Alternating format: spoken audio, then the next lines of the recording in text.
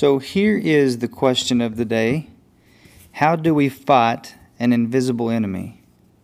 How do we fight an invisible enemy? Because that's exactly what we should be doing. Hi, this is John Inman. Welcome to Get Into the Word. And that question seems to elude a lot of people. I mean, if you think about it, it's kind of maybe an odd one, maybe a mystical one. But no doubt about it, we as children of God fight an invisible enemy, and his name is Satan. And so I want to pull a text here. I just was reading this morning. There's a few of them actually, but the text I will be actually read, the main text, the focus text will be from Ephesians chapter 6 and even in chapter 4. But I wanted to start in chapter 6, and I wanted to read to you what the Apostle Paul says. He says to put on the whole armor of God. He says, wherefore in verse 13 of chapter 6, wherefore take unto the whole armor of God, that you may be able to stand in the evil day. And having done all to stand, stand therefore, having your loins girt about with truth, and having on the breastplate of righteousness, and your feet shod with the preparation of the gospel of peace. Above all, taking the shield of faith, wherewith ye shall be able to quench all the fiery darts of the wicked, and take the helmet of salvation, and the sword of the Spirit, which is the Word of God. Many people right there will just stop. And that's the text, and that would be what they preach on. That's kind of what they focus on. But if you were to put all of your armor on, as I heard one pastor say very eloquently, I believe it was Matt Chandler talked about this. If you were to put your whole armor on and then just stand there, it'd be a little bit goofy. I mean, what are you getting ready for? What are you getting ready to do? You're getting ready to fight in a battle. You're getting ready to fight in a battle. And so verse 18 is the key verse, is why all of this is so important. Every bit of this is important. To have the whole armor of God on. Why? Because we're in a war. Did Paul know that? Yes, he did. Yes, he did. And here's what he says about why we put all of this armor on. Praying always with all prayer and supplication. And here's a key. Might want to check this one out.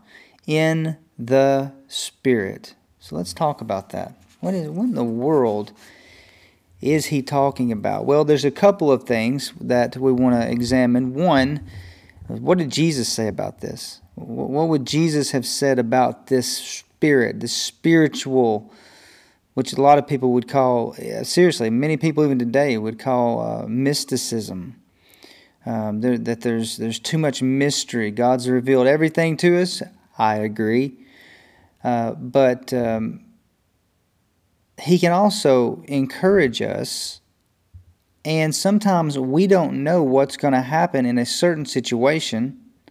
He can let us know. Sure he can. I can't stand people that put God in a box or put limits on God. Not the people themselves, just those types of beliefs. It just drives me crazy because God is God. We can't figure him out. But we do know that God is a fill in the blank. We could put anything there. But the Bible says God is a spirit. God is a spirit. They that worship him must worship him in spirit and in truth. So let's take that out for a second. Now, wait a second. God is a spirit? Yes, he's a spirit. So you can't go up and shake the hand of a spirit. Hence, Jesus was born of a virgin, the incarnate Christ. God as a spirit became God in the flesh and died on the cross to save us. But Paul tells us to pray in the Spirit. In the Spirit. So we move on. We look at that God's the Spirit. We're to pray in the Spirit. That's our weapon. If you look back at Ephesians chapter, I believe it was 6 there. Ephesians chapter 6. I want to show you something real quick. I'm sorry, it was Ephesians chapter 5. We'll get it in chapter 6 just a second. But Ephesians chapter 5, he does say this. I'm sorry. I'm all over the place. Ephesians chapter 6. When he's talking about the Spirit, you'll notice that the Spirit is capitalized. I want to read 2 verses to you back that are capitalized, which means it's a person, the Holy Spirit. And these are the 2 weapons that we have, folks, right here. Having the sword of the Spirit, capital S, and praying in the Spirit. The only 2 weapons we have to fight this invisible enemy. And in some ways, he's not invisible. We see him all around us, don't we?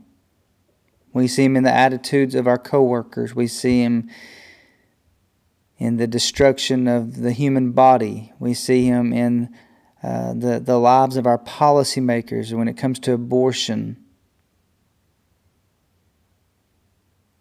We see him all at work in the sons of disobedience. He's everywhere. We see him, and there's a reason we see him so much, because he's not really that invisible. Although we can't see him, we can at least see the work that he's doing, what he's planning. We know what he's going to do because we have the Word of God. But we know that he's invisible. But listen to what Jesus had to tell the disciples in John. I think it's chapter 15. I don't have it in front of me, but I think it's chapter 15. You have to check me on that. Jesus tells the disciples this: I will not talk with you much more after this. And I'm paraphrasing. I'm not going to speak with you much more after this. And here's what he says. So interesting. If you were to walk up to somebody and say, hey, who owns this world? Who's the ruler of this world? Well, they would all say, well, God's the ruler of this world. Really? Because Jesus said, I will not talk with you much after this. Because the ruler, or we could insert prince. Matter of fact, I like ruler, but prince is also fitting. The ruler of this world is coming. And then he makes this statement, which I find absolutely amazing. But he has no hold on me. Oh, friends, God's a good God. We can't see the enemy that's coming, but we can see the after effects of when he's been somewhere. It's like a tornado. It's hard to fight an enemy you can't see unless you put on the armor of God and unless you pray.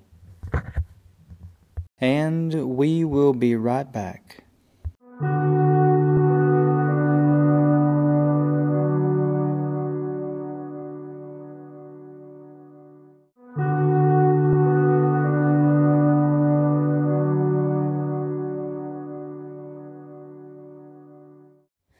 So how do we fight an invisible enemy? Well, we have to do what Paul said and put on the whole armor of God. We have to take the Word of God and we have to pray. Friend, when we're praying, we are doing something that we can't see. We don't even know what that is, but we're doing something we can't see. Let me explain to you. Daniel, in the 10th chapter of Daniel, Daniel has given 3 visions, and he gets his 3rd and final vision that we can read about. And he says in verse 2 of chapter 10, in those days I, Daniel, was mourning for 21 days, or 3 full weeks. I ate no pleasant bread, neither came flesh nor wine in my mouth. Neither did I anoint myself at all, till 3 whole weeks were fulfilled.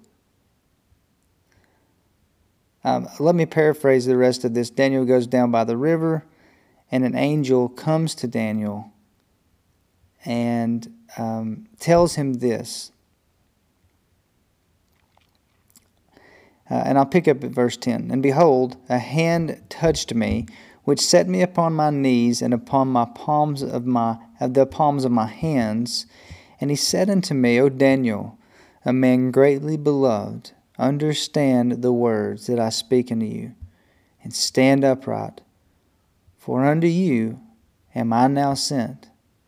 And when he had spoken this word unto me, I stood trembling. And he said unto me, Fear not, Daniel. For from the first day that thou didst set thine heart to understand and to humble yourself before your God, your words were heard, and I have come for thy words.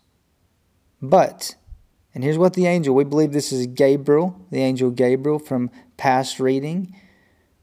But what happened? Why 21 days? Why the 24th day is this angel coming and speaking to Daniel? Well, let's see. The angel tells us, but the prince of the kingdom of Persia withstood me 21 days. But lo, Michael, one of the chief princes, came to help me. And I remained there with the kings of Persia, plural, kings of Persia. Now I have come to make you understand what shall befall thy people, Daniel's people, in the latter days. For yet the vision is for many days. He goes on, he helps Daniel to get strength, and then listen to what he says. Daniel asks him a good question. How can I talk to the servant of my Lord, talk to my Lord? For as for me, straightway there remained no strength in me, neither is there breath left in me. Then there came again and touched me one like the appearance of man, and he strengthened me. We believe this to be Gabriel, but again, some people disagree. And said, O man greatly beloved, fear not. Peace be unto thee. Be strong. Be strong. And when he had spoken unto me, I was strengthened, and said, Let my Lord speak, for thou hast strengthened me. Listen what he says. Then said he, Knowest thou wherefore I come unto thee? Do you know where I'm coming from? And now, listen what he says. And now, this is an angel, will I return to fight with the prince of Persia. And when I am gone forth, lo, the prince of Grecia or Greece will come. But I will shew you that which is noted in the scripture of truth, and there is none that holdeth with me in these things, but Michael, your prince. What? What in the world is going on? Angels first of all, let's rule out that this is actually on the land in Persia.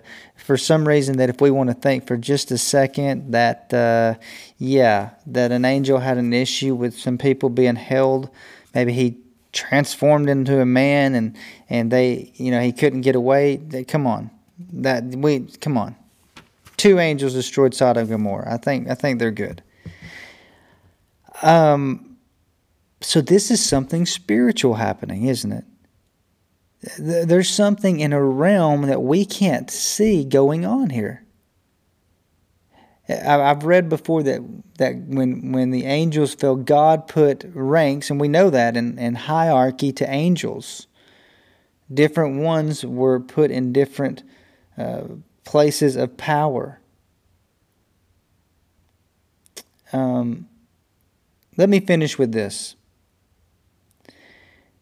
Remember that you have 2 weapons this week. You have prayer and you have the Word of God. But let me leave you with this. Finally, my brethren, be strong in the Lord and in the power of His might. Put on the whole armor of God that you may be able to stand against the wiles of the devil. I'm not going to go through all the armor, but I wanted you to listen to this. For we wrestle not against flesh and blood. You say, I do. I got punched in the face by Billy last week. No, you don't. Billy was just a pawn. He was being used by his master.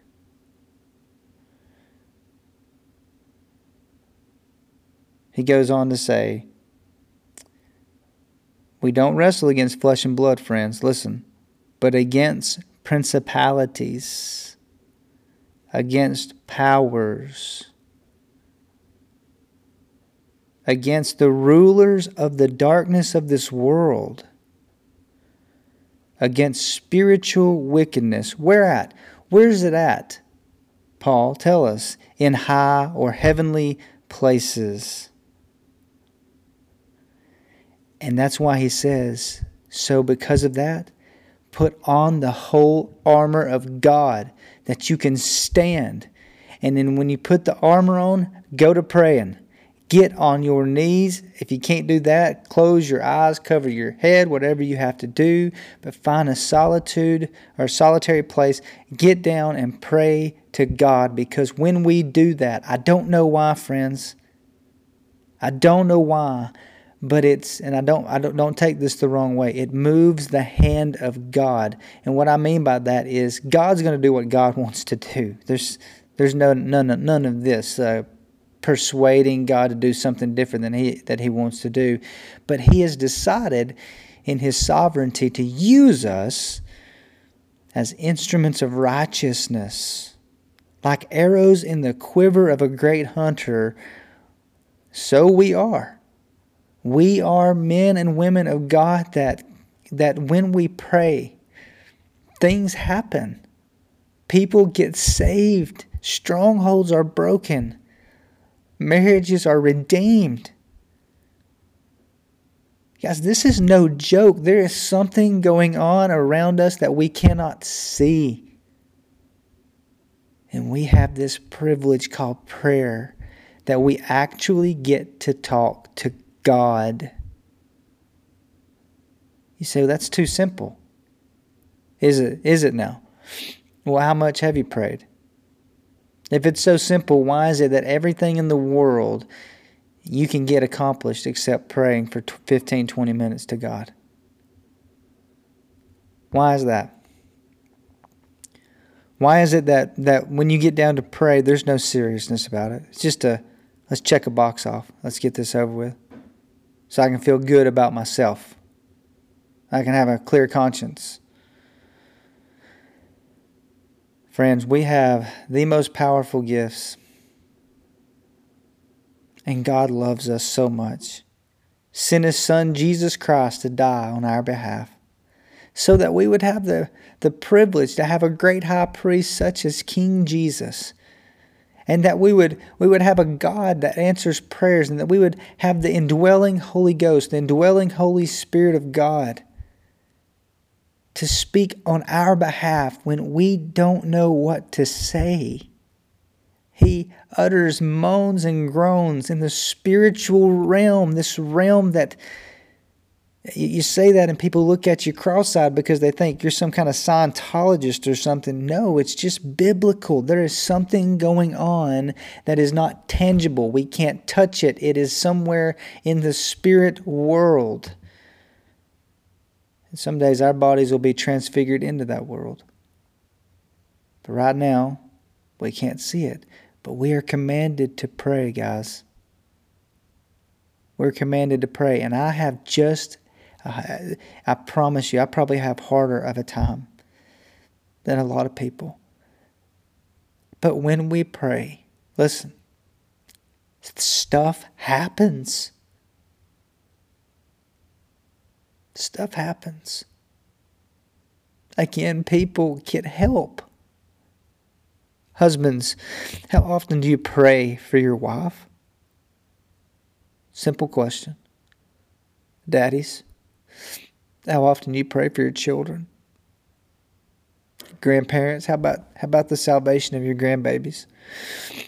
Wives, your husbands. I want you to think about that for a second because that's very important, guys.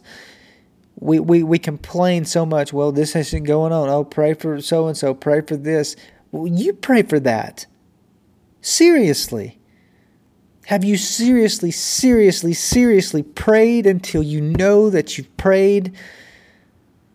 Have you? And if you say yes, then keep on praying. Don't stop. Do not stop. God's in control and He's sovereign. He loves us. He loves you. So let's continue to serve Him. Tell somebody about Jesus today. Until next time, this is Get Into the Word. Bye-bye.